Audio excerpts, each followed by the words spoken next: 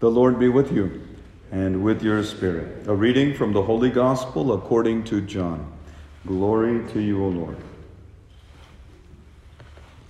After Jesus had revealed himself to his disciples and eaten breakfast with them, he said to Simon Peter, "Simon, son of John, do you love me more than these?" Simon Peter answered him, "Yes, Lord, you know that I love you." Jesus said to him, "Feed my lambs." He then said to Simon Peter a second time, "Simon, son of John, do you love me?" Simon Peter answered him, "Yes, Lord, you know that I love you." He said to him, "Tend my sheep." He said to him the third time, "Simon, son of John, do you love me?" Peter was distressed that he had said to him a third time, "Do you love me?" And he said to him, "Lord, you know everything. You know that I love you." Jesus said to him, "Feed my sheep. Amen, amen, I say to you, when you were younger, you used to dress yourself and go where you wanted. But when you grow old, you will stretch out your hands, and someone else will dress you and lead you where you do not want to go." He said this, signifying by what kind of death he would glorify God. And when he had said this, he said to him, "Follow me."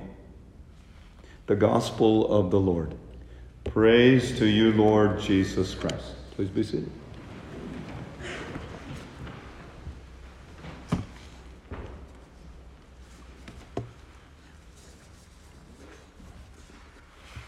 Yesterday, May 25th, I celebrated my 27th ordination anniversary as a priest. And I want to tell you why I decided 27 years ago to become a priest. When I was in 8th grade, there was this beautiful little blonde-haired, blue-eyed girl who I had a huge crush on. Finally, one day, I mustered up the courage to ask her out on a date. But she wasn't interested. Her loss. So I figured, what else can I do? I might as well become a priest. I'm just kidding. That is not why I decided to become a priest.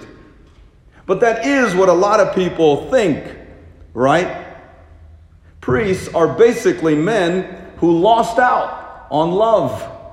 No pretty girl would go out with them and marry them, so they had no choice but to become a priest. So thinks the world. But that is an absolute distortion of the truth about priests. We are not men who have lost at love, but rather guys who have experienced the greatest romance possible, namely falling in love with Jesus. There is a beautiful quotation by St. Augustine that's floating around on the internet that says this: "To fall in love with God is the greatest romance. To seek Him is the greatest adventure. And to find Him is the greatest human achievement." Now, I'm not really sure if St. Augustine said that, but if it's on the internet, it must be true, right? Regardless of who said it, the sentiment it conveys is still true. Real romance is the love of God, where we sort of cut out the middleman, or better, the middle woman, who filters God's love to us, and we go straight to the source of love. Listen to this rather long quotation from C.S. Lewis, who compared God's love to all other forms of love or pleasure. Listen. "The faint, far-off results of those energies which God's creative rapture implanted in matter when He made the worlds are what we now call physical pleasures. And even thus filtered, they are too much for our present management."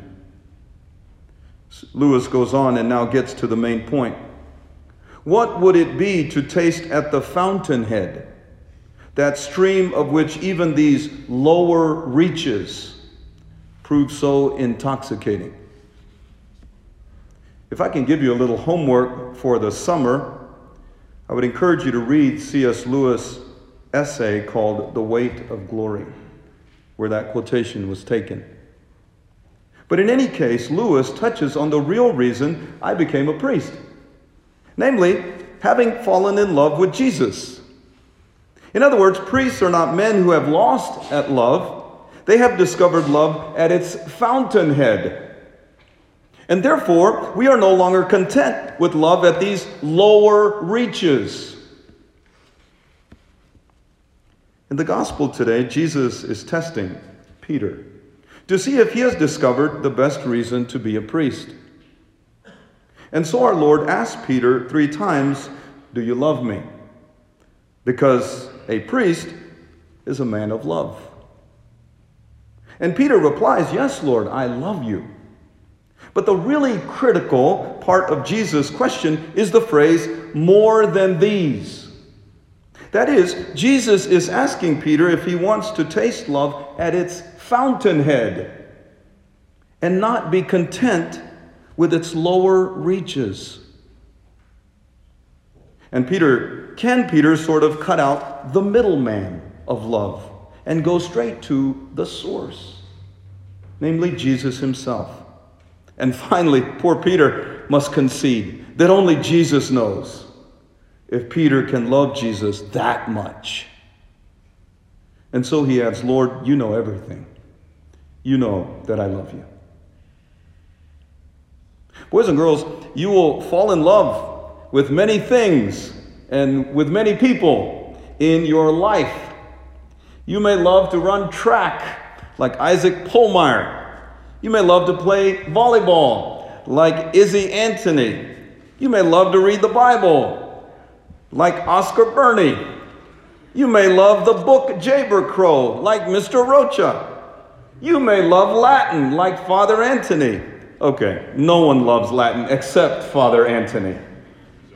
And maybe you have fallen in love with some pretty blonde-haired, blue-eyed little girl in school, like I did. Perhaps one day you will get married to that blonde-haired, blue-eyed girl. And then someday you might get divorced from that blonde-haired, blue-eyed girl, thinking that marriage was a mistake, but I'll get it right the next time. I'll marry a brunette instead. But let me tell you a little secret. All these loves for running, for volleyball, for Jayber, for human love, are all still the lower reaches of love. They are merely the appetizer for the main course of love, which is the love of God. But like a lot of people do, myself included, we stuff ourselves on the appetizer and we lose our taste for the main course. In other words, Jesus is not only asking Peter or priests, "Do you love me more than these?" He asked the same question of all of us. That is, do you love Jesus more than these loves at lower reaches? And desire instead to taste love at the fountainhead.